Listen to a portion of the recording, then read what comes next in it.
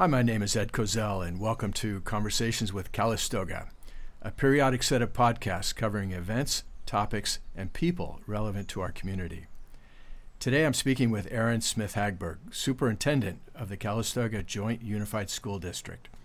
This is Aaron's third year in the position, having come from Lake County, where she served for 12 years as the school superintendent. Aaron, it's a pleasure to speak with you. Thank you for inviting me. It's an honor to be here. So perhaps as some background for people who are listening and for those who don't know you, could you tell me a bit about yourself, where you grew up, how you chose to come into education? You have spent your career in education, I believe. I have. This is my 34th year. Well, you don't look it, so congratulations. So where were you born? I was born in Placerville, California, and spent the first few years of my life there with my parents, who are both teachers. They then moved to Bend for a short period of time, and then we finally settled in Susanville, which is a small community in the Sierras. And I spent my entire childhood in Susanville, went to school there, K-12, with my parents teaching at the local middle school. So education really does run deep in the family. I spent many, many nights listening to school talk at the dinner table. And that must have affected how you look upon the challenge of teaching children and how you do it.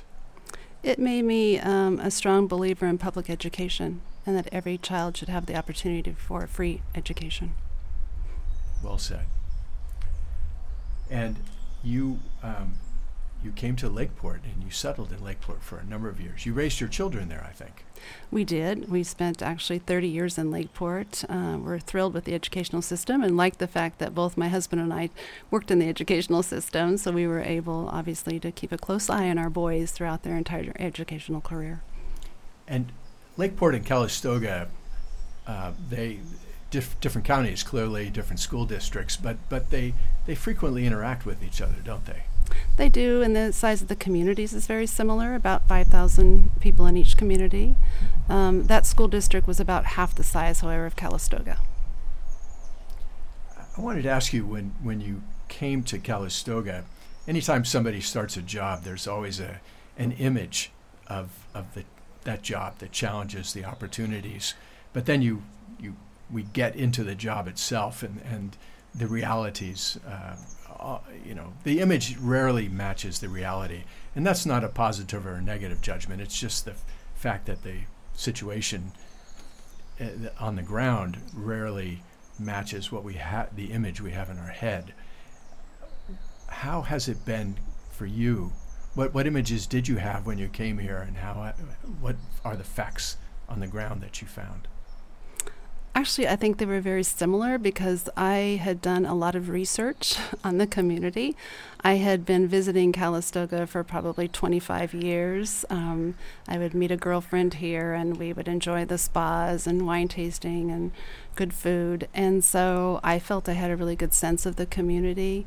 I didn't know the district probably as well as the community, but in the job search that was done for the superintendent's position, they had hired a search consultant who took a lot of time to interview community members, parents, and students, staff members, just to get an indication of what kind of leader they were looking for and what they felt were the concerns, the strengths and the weaknesses of the district. So in doing that research, I felt I had a pretty clear picture of the community and the district when I moved here.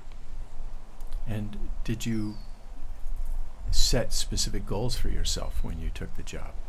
Absolutely, and those goals were also based on the input that had been given by the community. So the school board, as part of the process of searching for a new superintendent, had asked for a 90-day plan, a transition plan.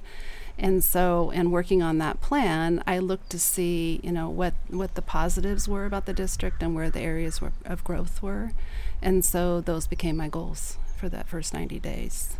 And the biggest, there were a few ahas in looking at the information. The first was that there was a concern about the community's perception of the district and just the relationship between the district and the community. So that became my first goal, is to try to bridge that. There was also a concern about communication within the district and just the level of trust that needed to exist between district level staff and then the staff in general. So that was my second goal. And then the third goal was to work on just improving student achievement, which is often a goal or should be a goal in every school district. You said that the Lakeport and Calistoga districts are roughly the same size. How many students are in the Calistoga Unified School District now? We have 860 students right now, and it's been steady for the last few years. And we just did a demographic study, and it looks like we will have consistent enrollment in the following years. Okay. Oh, that's good to hear. It's important to plan for how many students you're going to have. No, it is. It is. But there's always the benefits of having thriving families in the area. So it's good. So you are married to another educator, and I understand your husband is now retired, I think, but he donates his time to the Palisades High School. He does. When I first heard that, I was confused about what the Palisades High School was. Perhaps that's because I don't have high school students anymore. But could you tell me a bit about that and how old it is and the purpose of that high school? Certainly. So he volunteers at Palisades. It's a continuation high school. And districts have continuation high schools for kids who need an alternative education other than the comprehensive high school. So our program is extremely small. We have sometimes we've had as few as 2 students, and I think our max this year has been up to 10 students. And students choose to go to that particular program because, for whatever reason, the traditional program is not working for them. Mm-hmm. So it could be that they need smaller class sizes, they need to make up credits, they might be having social emotional problems that they need just a smaller class environment. They could have behavioral challenges. They could have attendance challenges. And it's a fluid program, so once a student begins the program, that doesn't necessarily mean that they need to graduate from Palisades. They can move back into the junior-senior high school whenever they feel it's time for them to do so, or if the administration feels it's time for them to do so. And my husband had been a continuation teacher for the last 7 years of his career. And so when we moved to Calistoga, he really wanted to give back in some way and stay connected to education. So that's why he has chosen to volunteer there. He also volunteers at the nursery school in town, too. So it's opposite ends for the age. Absolutely. What is your vision for the interaction between Calistoga residents and the school district, and are we executing, we as a community executing to your vision? I think the relationship between the community at this point and our district far exceeds my original expectations. We have incredible support. We have individuals that come in and read to kids, once a week. We have the nuns from the monastery come in and tutor individual children. We have our chief of police who comes in and provides programs. We have organizations like Rotary and the Seroptimists who provide not only financial resources, but they lead programs for the district. So we have lots and lots of community support for our kindergarten through 12th grade programs. I think in moving forward, my vision would be to expand beyond 12th grade for those kids who are entering college. There are always students who choose to study out of district, but we appear to have a number of students who attend high school outside of Calistoga. Should we pay attention to this? I think that, first of all, every school, if you have policies that allow, have inter-district transfers. And so we have kids, obviously, that transfer into our district as well as transfer out. And you should always pay attention to both ends, which kids are coming in and why are they coming into the district, and which ones are moving out and why are they going out. So I think you always look to retain as many kids as you can, but you understand, especially in a small school district, that you cannot possibly provide programs that are going to meet the needs of every single family or every single student. So you work to expand your programs as much as you can, and then make those, outstanding programs. So we have in our district programs that other districts don't, offer right now. But there are also programs we don't have. I could name like agriculture, that some kids in our district who are living with our district, they want to pursue a viticulture career. It's not feasible for us to suddenly establish an ag program. So we have other career technical education programs. So if we're going to lose that particular student to a nearby school because they offer a program that is very important to that child, then the parent needs to obviously pursue that transfer. But we are always looking to improve our programs and attract, new families to our district. Do you or the school district participate in the permanent conversations about affordable housing? Because there's clearly a relationship between affordable housings and young families being able to live in this area, and young families and education, of course, want to go together. Yeah, I think that's definitely a barrier for young families right now. The majority of my teachers cannot afford to live in the district. We have actually very few teachers that live in the district. So I think that that's a huge concern. It truly, I think, is a future goal of mine, but there have been other things that I focused on, Ed, in the last, this first 3 of the years. But I think that's a conversation that our school board would be interested in having at some point. I've certainly talked to city officials about it, just informally. But there have not been, since my tenure, formal conversations about how to expand that or how to work together, the two organizations. How are you personally organizing your life and work during this SARS-CoV quarantine period? Beyond the obvious difficulties and complexities that we've all read about, remote schooling and all that, has anything positive emerged? In relation to the community, or in relation to the district? We know how difficult it has been to organize remote schooling and to put it into place, but has anything good come of that? Have we? I think within the school system, at least within our local school system, it has been a great opportunity for teachers to expand their own learning. I think we're a little bit ahead of the curve in that our students were very familiar with technology and our teachers were familiar with technology, but infusing it into your classroom is very different than all of a sudden you're teaching strictly through remote learning. So it has given them an opportunity to stretch. It has not been easy, but they have done a remarkable job of stepping up and trying to do the best that they possibly can to ensure the continuity of instruction for our students. And that's one of our goals for this summer, is provide more professional development for teachers around remote learning, because we are anticipating that we are going to need to continue that in the fall. Is there any clarity that you can share with us now about the state of summer education? I guess the fall is not clear yet, but what will happen this summer?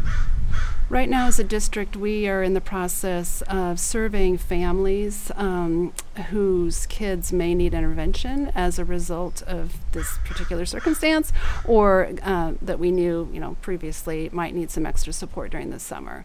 However, we are a little bit concerned that, families may be exhausted at this point as far as remote learning is concerned. So we are going to individually call the families of the students we think that could use the extra support and just ask whether or not, are they willing to participate in a summer program? And if so, we will offer one. As far as the fall is concerned, we are all waiting to find out from the governor and our Napa County Health Officer, what the restrictions are going to be for the fall. But we are going to prepare ourselves for possibly blended learning so that we can, come in and out of remote learning as necessary. I guess there have been several models that I've read about that are being kicked around, where some kids might come to school, others might be remote, or everyone's one or the other, I guess. Well, first and foremost is, our kids have to be safe, and so yes. we need to plan around how to keep them safe. So after 3 years, how do you and your family feel about Calistoga? Honestly, there's no place we'd rather live. It exceeded our expectations as a family, and we're enormously grateful that we live here. I think one of the things that's been most appealing to us is there seems to be a little bit of an unspoken expectation that when you live here, you need to in some way participate or give back to the greater community, and that is very appealing to us because I think that it takes a village, and unless every single person is willing to give in one way or another, you can't have that village. So we can't imagine ourselves anywhere else right now.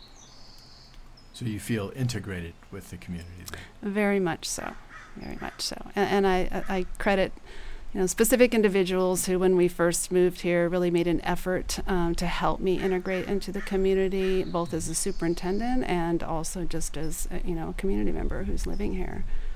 So we're very grateful to those people. 3 years. Now this year has been chaotic, but I imagine at the end of every year you kind of assess where you are and think about your goals for the next year. What, if you don't mind, sharing some of what your goals might be for the next few years?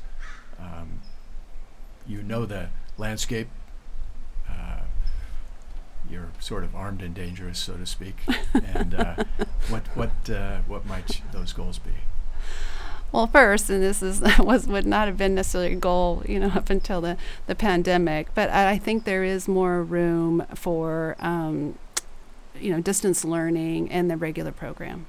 I think there have been advantages to it. Some kids have excelled in this particular model, so looking at can we continue a blended model for years to come? Would that be an advantage to kids?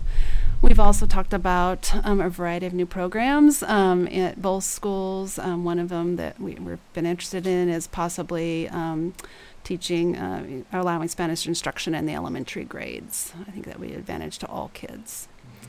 And then I mentioned, just touched upon earlier, getting the community involved in supporting our students once they leave 12th grade. So I think we provide a tremendous amount of support to kids with our College and Career Center as kids are preparing for either college or career. And what's different about this particular community or other small communities is that our students have been prepared, but these kids have lived in Calistoga, most of them their entire lives, and they have not had exposure outside of Calistoga to another educational system or another community, and so it sometimes is difficult for them when they make that transition to UC Davis and they're suddenly in this 30,000 student organization and a much larger community. There's no support, and their parents hadn't had the college experience sometimes, and so they don't know how to support their child. So I would like to partner with an organization or somebody in the community to develop a mentoring program to support those kids in the first couple years of college, so that they have somebody else to turn to say, who do I contact if I'm struggling in my poli-sci class, or what do I do if I have this situation? I think that would be a huge advantage to our particular kids. Very good. Those are just a few of the goals I have. Erin, thank you very much for your time this afternoon. I wish you the best. Thank you, Ed. Thank you for asking me.